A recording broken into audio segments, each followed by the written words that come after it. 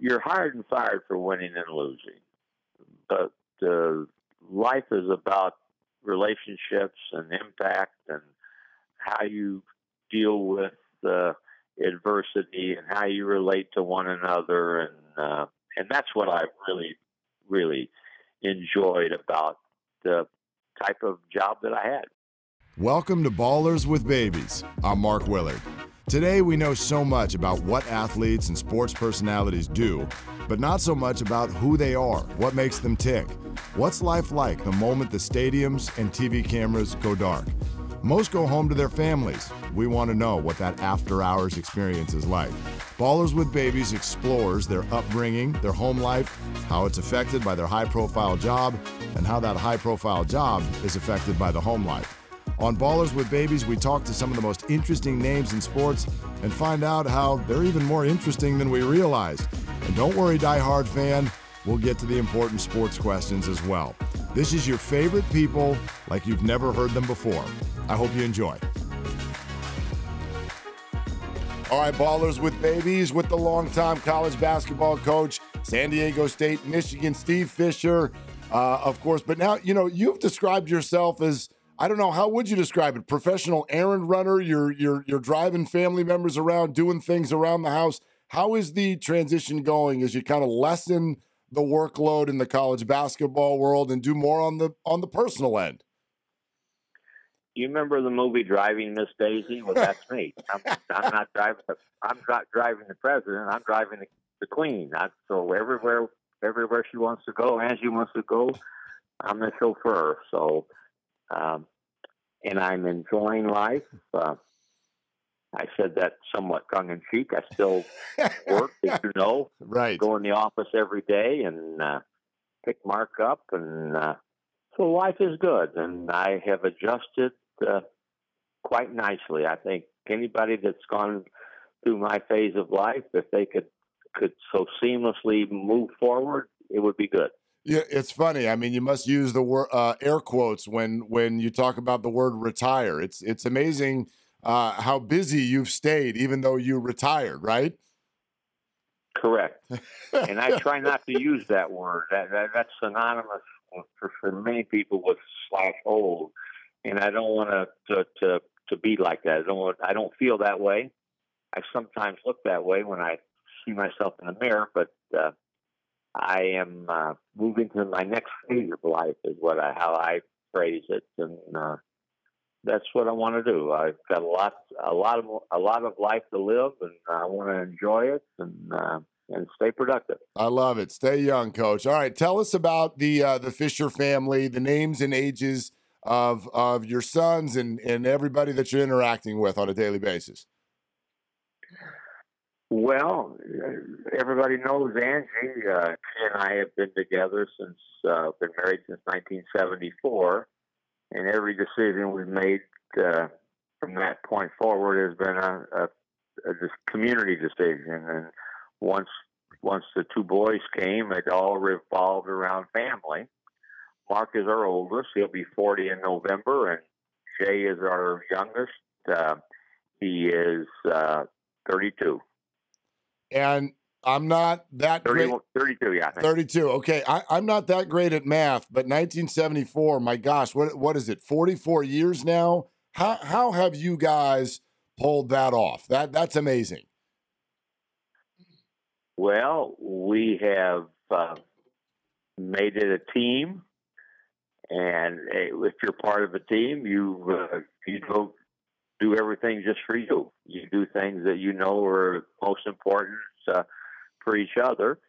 And obviously, we've not agreed on every single item that we've had to deal with, but for the most part, we've worked well together and just stayed together for 44 years. But we've enjoyed one another's company.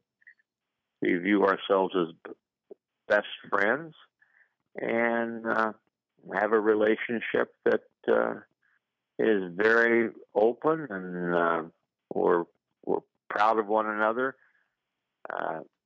Angie's been very, very important to me in so many ways. She's been instrumental in my career. she would tell you that when I was hired at Michigan, she was the reason I was hired. Or maybe she wouldn't tell you, but Bill Frieder's wife, Ann Frieder, would say she hired Angie Fisher, and then I tagged along as Bill Frieder's assistant. So we've had a lot to do with what's happened in our lives because of how we kind of interact together. By the way, when you think of your family, I wonder how far does that extend? And I'll give you, a specific example I'm thinking of. I used to do some shows with Jalen Rose, for example, and I know how he talks about you, and it is in glowing terms. I'm sure you know that. Are any of these guys who've played for you like sons to you in any way? I believe you view that in so many ways with everybody that you've touched. Way back when I was the youngest in the room, I viewed myself as a big brother, and now I view myself, as you say, as a person that they can rely on. Whether you would term that a father figure, or, but someone that they grow to trust, respect, and feel comfortable in talking to, sharing thoughts with, asking important questions on. So, and it hasn't just been Mark the stars. You mentioned Jalen, and Jalen is one of my all-time favorites for so many reasons. But I hear from, continue to communicate with the non-stars, the high school players that I coached, the managers over the years that have become very successful and continue to be involved in our lives with one another. So it's been a journey that I think that's so much important piece to it that you treasure those types of relationships. It's you're hired and fired for winning and losing, but life is about relationships and impact and how you deal with adversity and how you relate to one another, and that's what I really enjoyed about the type of job that I had. Speaking of that bond with all of those guys, the ones we know and the ones we don't, how and when does it get created? When you would go into a home and talk to players and talk to their parents, what in your opinion is the key to building that relationship? Well, initially, you have to one, be consistent, two, be honest, and be unafraid to tell them what they don't particularly want to hear. And when you do that, you talk about a mom and a dad that you don't agree with everything your mom and dad tells you, but you know deep down that they love you more than anyone, and they're telling you what they think is best for you. So you try to be honest. And what you do is you build a trust, and we talk about that with our teams when we get them on campus and when we work with them day to day. It's about trust, it's about respect, and that doesn't come automatically just because you're the head coach, just because you're the father. That's earned over time, both ways. It's a two-way street, we say. I earn your respect, you earn mine. I earn your trust, and vice versa. So you build that relationship that way. And recruiting is the lifeblood of any program, and you also have to find out who pushes the button, who makes the decision. If you're going to wind up getting the player, there are some people that are more important than others to help,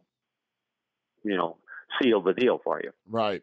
And how did you specifically do this with the Fab Five? You get that Michigan job, you win the title. It was only 2 years later that all of a sudden, here come these five guys. How did that all come together at one time like that?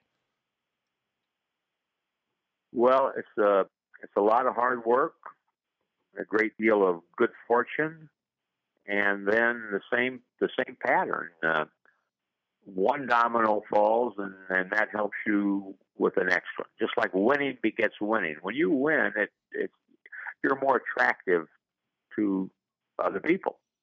When you become someone that everybody talks about, then you got a stage, a platform from which to speak.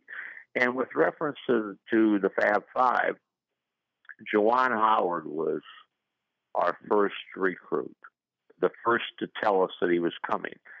Juwan told us in the summer before his senior year that he was going to come. But he didn't want to announce it. His high school coach, I think, preferred him to go somewhere other than with us. So he wanted to wait.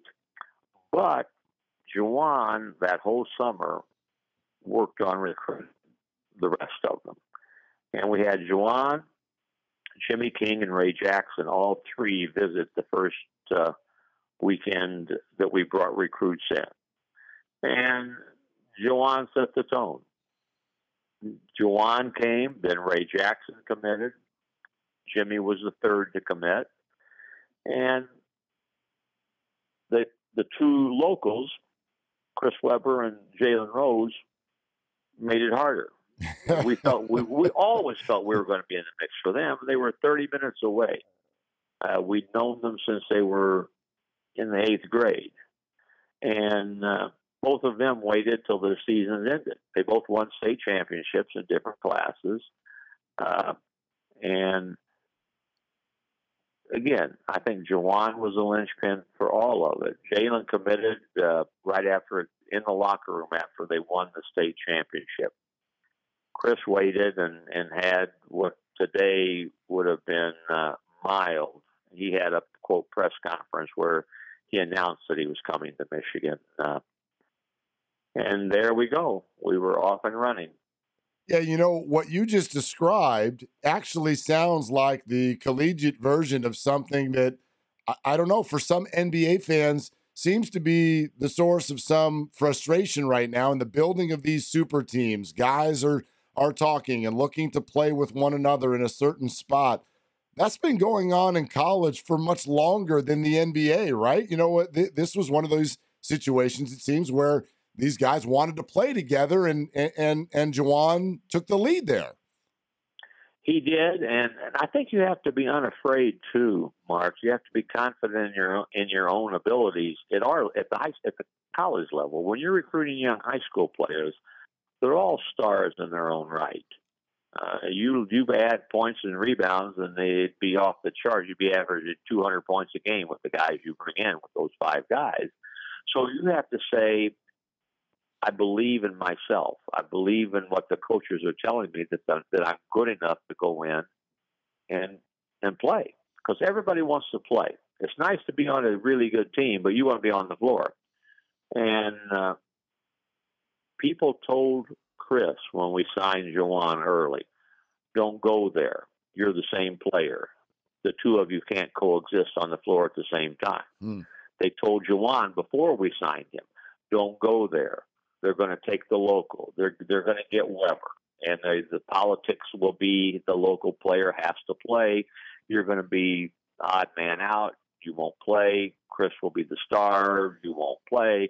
So you have to deal with all of that. And if you're a player, you have to have strong feelings about your own game. And our guys did. They believed in themselves. They trusted one another. And most importantly, they turned out to be super people who cared more about winning than they did personal recognition and glory. And we also talk about when the team wins, everybody wins. When you have success, everybody revels in it. And that happens everywhere. In any walk of life, in any industry, if you have success, everybody benefits. And it happened with us. I love listening to you talk about it. Can I thank you for something, by the way? While this was all going on, I was a high school basketball player in the Bay Area in California. My sophomore year, we were wearing tight, short orange shorts. My junior year, we've got long, baggy shorts that go to our knees. And we, of course, this was quite a moment for all of us. And it seems like everybody credits Jalen, but I always think, hey, there was a coach there that needed to allow that vibe to come out and allow all that to happen. So one, thank you for that. And two, Why did you allow it? Was there any hesitation? How did it happen? I'm someone that has never tried to do something to gain attention or get the spotlight, and it just evolved. It happened. You forgot about the black socks that I'm sure you wore your senior year Yeah, also. absolutely. But when we started practice in the fall of their freshman year, Jawan went to Brian Dutcher and said, "Dutch," he said, "the shorts are too short." He said, "I'm from Chicago. Michael Jordan pressed the issue a little bit in the NBA and got longer shorts. So, and Dutch came to me, hey, Jawan's asking, can they wear longer shorts? And I said, well, how much longer? And he held up his fingers that looked to be about a half inch apart. I said, yeah, I don't care. I said, that's the shorts won't help us win. We want them to feel happy and know that we listen. So all of a sudden we got the shorts. And to be honest with you, Mark, at that stage, if you go back and look at Arkansas with Nolan Richardson and look at the kids on that team prior to the Fab Five, their shorts were longer than ours. But because that group of guys got so much attention, right? I didn't call them the Fab Five. Mitch Albom wrote a book, made a lot of money, labeled it the Fab Five, and the media called them that. I called them by their first and last names, and at times I was resentful when they referred to them as the Fab Five. But the shorts started that way. The socks happened after their freshman year, first game of their sophomore year. We're playing Houston, or we're playing in Houston. We're playing in Houston, and they went out. Ray Jackson saw socks in a store. Oh, those are sweet, he said. So they went out and got black socks, and then Nike made a fortune off of selling black socks after our kids wore them. Right. Amazing stuff. Coach, I know there's still some tension today between Jalen and Chris because Chris has been unwilling to speak on things that led to you all having to answer, a lot of questions and go through some things. How does it make you feel that Chris and Jalen aren't as tight as they used to be? It's sad. I'm sad. I wish that I could broker a truce and get the two of them in a room together, and I think eventually that will happen. They've been friends. They grew up together. They grew up playing biddy ball together, then CYO ball, then AAU ball, then college ball, then moved to the pros. They were best friends, and I feel badly that that fracture is there. I'm always the glass is half filled, so I do feel that it will happen. That relationship will be repaired, restored, and back to the way it was, and to be honest, back to the way it should be. That's what I'm hopeful for. Continuing with Steve Fisher on Ballers with Babies. Coach, this was in your blood, wasn't it? I read that they wrote in your high school yearbook, quote, he doesn't like to get up in the morning, but plans to be a teacher or a coach. What did your friends see in an 18-year-old Steve Fisher that made them know that already? I said plans to be teacher/coach, because if you're a coach, you're a teacher. They go synonymous with one another. Yeah. Coaching is teaching, and it goes way back. My dad was my first coach. He coached our little Catholic grade school team. He coached our Little League baseball team. That's all he wanted to do. Everything but student teach. And World War II came. A wife, 4 kids, a mortgage and a house, and he had a job that he never said it, but he had a job that it was a paycheck. All he wanted to do was come out and do what I had the privilege to do. So I knew that it was something that I wanted to do because of my dad, the way he presented, he made it fun. It wasn't work. I taught gym class, and kids referred to third hour dodgeball as forced fun. It wasn't forced fun. It was fun. It was legitimate fun. My dad and my junior high coach, Mike Sortle, were the two that planted the seed that it's not work. It's fun. And this is something that I want to do. And I knew that from the time I was 14 years old, that that's what I was going to do. I didn't know where, what level, but I planned to be a teacher and a coach. And that's what I became. You mentioned your two sons. One of them has been coaching with you for a long time. Your son, Mark, your oldest. First off, what kind of an experience has it been to have him with you professionally as well as personally, day in and day out? Mark was born in November of '79, which 78, November of '78, which was our last year at Rich East High School, and he went to his first game when he was just weeks old, and he's been there ever since. He tagging along when he was a little guy, and when he was old enough to walk, he was in the gym running around, getting in everybody's way, and he became the proverbial gym rat, to where it was the same thing for him. He ran around till his face got beat red, and that's, he grew up in an environment where he saw what it was like, and he enjoyed it. And he initially wanted to play for me. He had just started his freshman year at Michigan, and I got fired. So he never got that opportunity. But what it did is it opened another door. He went back to his local high school. They made him a volunteer coach, and he worked with his high school coach on AAU ball. So in essence, he was coaching rather than playing from the time he was a freshman in college, and that's what he wanted to do.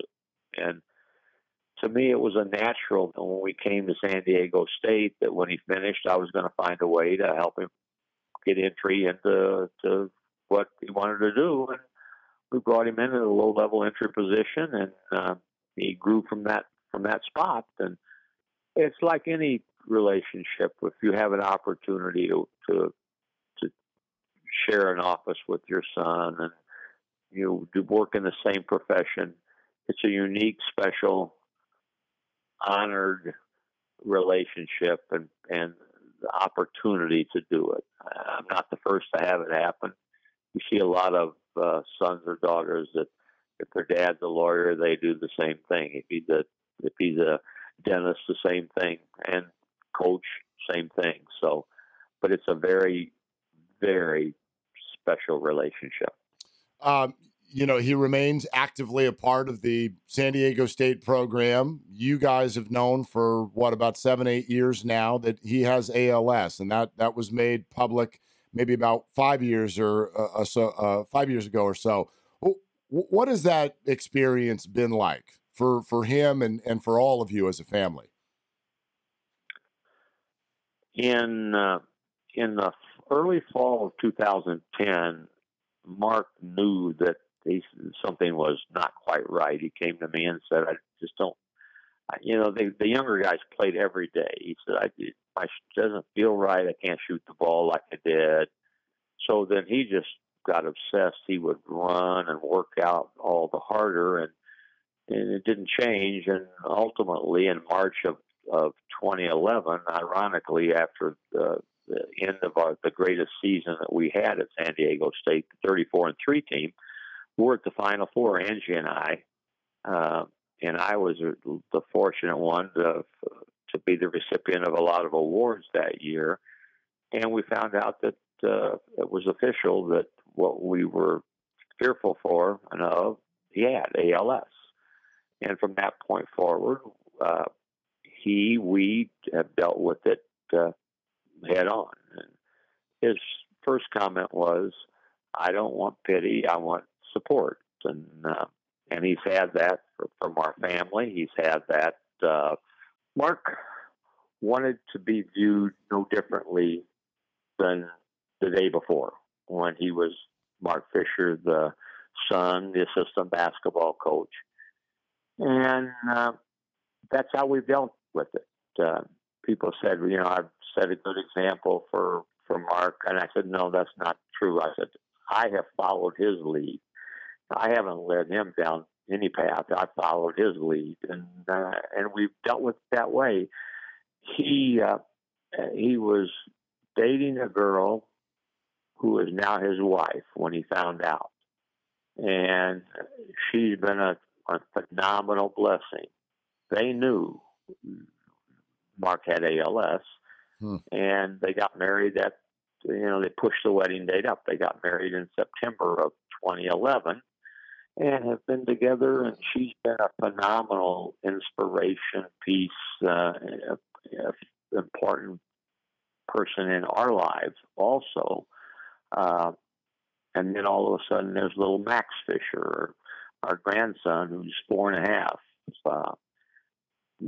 December the 14th, he was born. He'll be 5 this December, and he's been a joy for all of us and been an added inspiration for Mark. So he's still working in a wheelchair, but still working. I go over every day, help him get ready to go, and we're off to the office, and he's a viable part of San Diego State staff. Was when I was there when he had ALS, continues to be now with Brian Dutcher and his staff as he's continuing to live life. And, Mark, life is how you deal with what's there. You can plan and you can chart, you can do things to help you in your life, but sometimes things happen, and then now what are you going to do? Well, you live life, and that's what Mark's doing, and he's doing it to the fullest. 4th of July, they went out to a big celebration with one of the other coaches and their families, and it was Mark Fisher, and laughed and had fun with his friends and family. It's amazing stuff. Fantastic to hear the way you guys have handled all of that. Coach, I also wonder this, how were the Michigan and San Diego State experiences for all of you, for the whole family, different? Michigan was flashy and newsworthy. San Diego State has been more, a fixer-upper when you got there. You did it very well. It was lasting, and you guys have made your life there. How do you differentiate the two experiences? Well, every experience is different. I was a long-time high school coach. I was an 11-year high school coach in the south suburbs of Chicago. Could have been very happy never to have left that high school job. I've always been one that everywhere I've been, I found all the good things in my profession, and I look forward to going to the office and I don't call it work, going to what I did to get a paycheck. And when we went to Michigan, we were so excited. But I was at Western Michigan before that, hired by the same person, Les Whitkey, who he and his wife Judy are still very close friends of Angie and our family now. We spent 3 great years at Western Michigan, and then all of a sudden we're at Michigan. I'm 8 years the assistant coach. Bizarre circumstances lead me to become the interim coach. We won the national championship, and I become the center of attention. And we were 8 or 9 years head coach at Michigan, and got very, very much a national scene fired. And you deal with what happens, and so we had a great time everywhere we were, and Michigan included. Didn't end the way we wanted it to, right?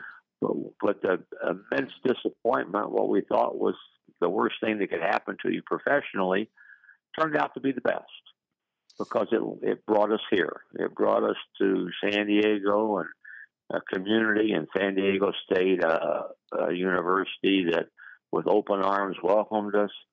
And we were 18 years the head coach, and we will now begin our 20th year at San Diego State and in this beautiful community where we now have the privilege to live, never dreamed that we would leave the Midwest. And now we view ourselves as Californians that love where we are. And so both experiences were phenomenal. And I feel very, very positive and fortunate to have had both of them.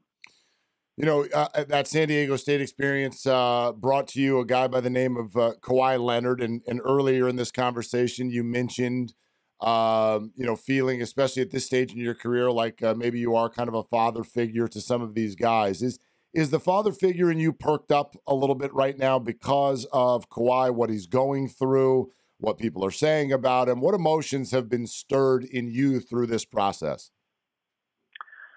A lot of people have called and wanted me to be on their shows, and I knew full well that they wanted to talk about Kawhi, and so I have talked about the Kawhi Leonard that I know. I first met him when he was a sophomore in high school, and have grown in my respect for and love for him as a person, and obviously he's become one of the premier players in the world.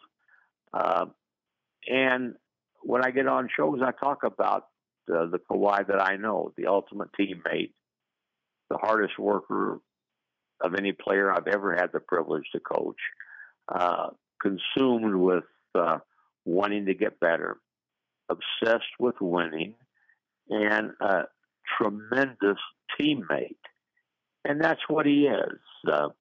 He went through his career until now where nothing was said other than positive comments about him. Now he's dealing with the other side of the coin, and again, that's life. He knows who he is. Kawhi knows that he hasn't changed.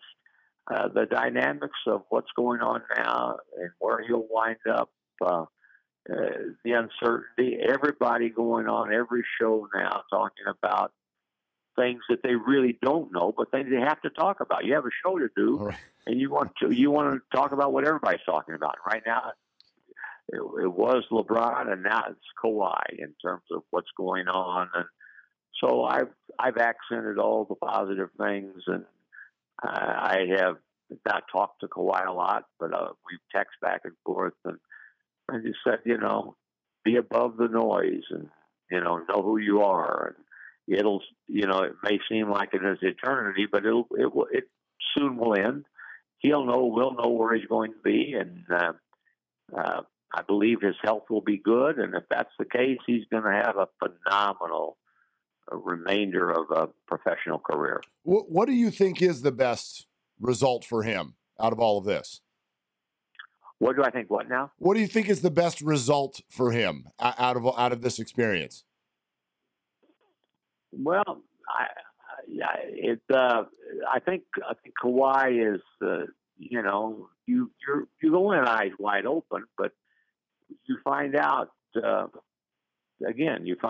this is life, but you also find out that those that you thought maybe were on your side and close friends truly weren't. But you know that those that are there with you right now in the trenches are the ones that care the most, and the ones that you care about the most. And decisions are made, and then you live with decisions on both sides, and that's what's happening right now. Decisions will be made. Kawhi will be involved in making a lot of those decisions, and then you make those decisions work for you. And that's what he will do. I'm confident of that. All right, home stretch with Steve Fisher. A few stick-to-sports questions here on Ballers with Babies. Coach, I want to ask you this. It feels like college basketball is about to go through some sort of seismic shift. Rules of draft eligibility, maybe compensation for players. What do you think should happen? Well, I think you're exactly right. Things will change. I don't think they will change quite as quickly and dramatically as some people say, or maybe they should. But change is going to happen. And the first thing that I believe that should happen is you should not restrict you should not say, well, you can't because you're not old enough. So I'm a proponent for, if you're good enough and somebody wants to pay you, like Bill Gates or like all these 15-year-old tennis prodigies or Tiger Woods, you should have the ability to do it, whether you're coming out of high school. It should not be a factor. I don't think you should have to wait 1 year, 2 years, or 3 years to go. And I think that will probably happen, whether it happens in 19 or 20. I think within the next year or so, we'll be back to where kids can choose and then, prove that they're good enough or not be good enough to do that. The compensation piece to it, we've improved on that, Mark. It used to be kids just got Pell Grants, and every player we had come through our program, we've had them fill out the form for the Pell Grant. And sometimes you get surprised where kids qualify for some money that you didn't know that they would. So we've always done that. And now that they've instituted maybe 2-3 years ago a cost of living clause in every university, and you get extra compensation if you're an athlete for the cost of attendance. So guys now are getting more money than they've ever gotten. Whether the Ed O'Bannon lawsuit will lead to other options or opportunities, I don't know. But I think we need to first get back to let them come out when they want to come out. Continue to provide the type of resources for them. I think they need to be. If you go to college, you need to be. If you're as good as the Division I college athletes are, they need to be taught money management when they walk in the door. The things that are going to happen in their lives for so many of them, they're not prepared to handle. And there's not four of them, and you need to help prepare them a little bit for that. But those are a handful of things. The movie just came out a couple of weeks ago, Uncle Drew. I saw this. Chris Webber was fantastic in it. Have you seen it? I have not seen it. Angie and I went to the movies yesterday, and we walked out and we saw the picture of Uncle Drew on the wall. And I said, "Look, could you pick out Chris?" I said, "There's Chris, all decked out and made to look old, and was right next to Shaq." And I have not seen it. I intend to and look forward to it. Yeah, it was pretty. It was really fun. It was fun, and Chris especially. I mean, he really pulled it off. Is this surprising to you? Did you know that he has any sort of acting chops? No, that doesn't surprise me about anything any of them do. Chris is charismatic, and he's got a smile that will melt away any type of concerns you might have, and he's very smart. So you make me want to go see it now. I'm going to have to go see it. So it does not surprise me at all. That's excellent. Hey, so Rob Pelinka, of course, played with you at Michigan as well. Have you spoken to him since the LeBron James news? I have not spoken to him. Rob is a good family friend. I was an assistant when he was playing at Wake Forest High School, and I was a lead recruiter on him, and he and I are very good friends. We went to his wedding. He came to a game this year and watched us when we played Boise State. They were somewhat interested in Chandler Hutchison, draftee for the Chicago Bulls, and he brought his young son and sat with Angie and I, and we reminisced then about when Rob played and all the things that have happened in his life, our life. And he's, Magic gets all the headlines, but Rob is an integral, important piece to the continued growth and rebuild for the Lakers. And I'm anxious to watch it unfold. Yeah, listen, I mean, it's no secret whether it's this year, next year, however it may play out. It's no secret that I'm sure Rob would love to have Kawhi on the Lakers. I know there's a lot going on there. I'll ask it this way. Is it fair to say that certain execs in the NBA have been using you as a resource at this time? I think they have to be careful what they do. But it's about relationships. Life is. I have right now the unique distinction. 3 NBA executives are either former players or coaches. We made reference to Rob Pelinka. Mark Hughes, who I recruited also, played for it, was a captain, one of the captains on the national championship team in '89. He was on our staff at San Diego State for a year before he went with Eric Musselman to the Sacramento Kings. He's now assistant general manager of the Clippers. And Mark and his daughter just graduated from San Diego State. Very, very good family friends. And obviously he would love to have him also. Sure. Scott Perry, who coached with us at Michigan, is the general manager of the New York Knicks.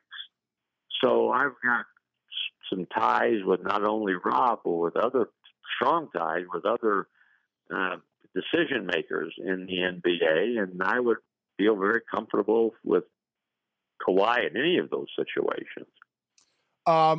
Play fantasy basketball real quick. Do you think Kawhi alongside LeBron is enough to dethrone Golden State?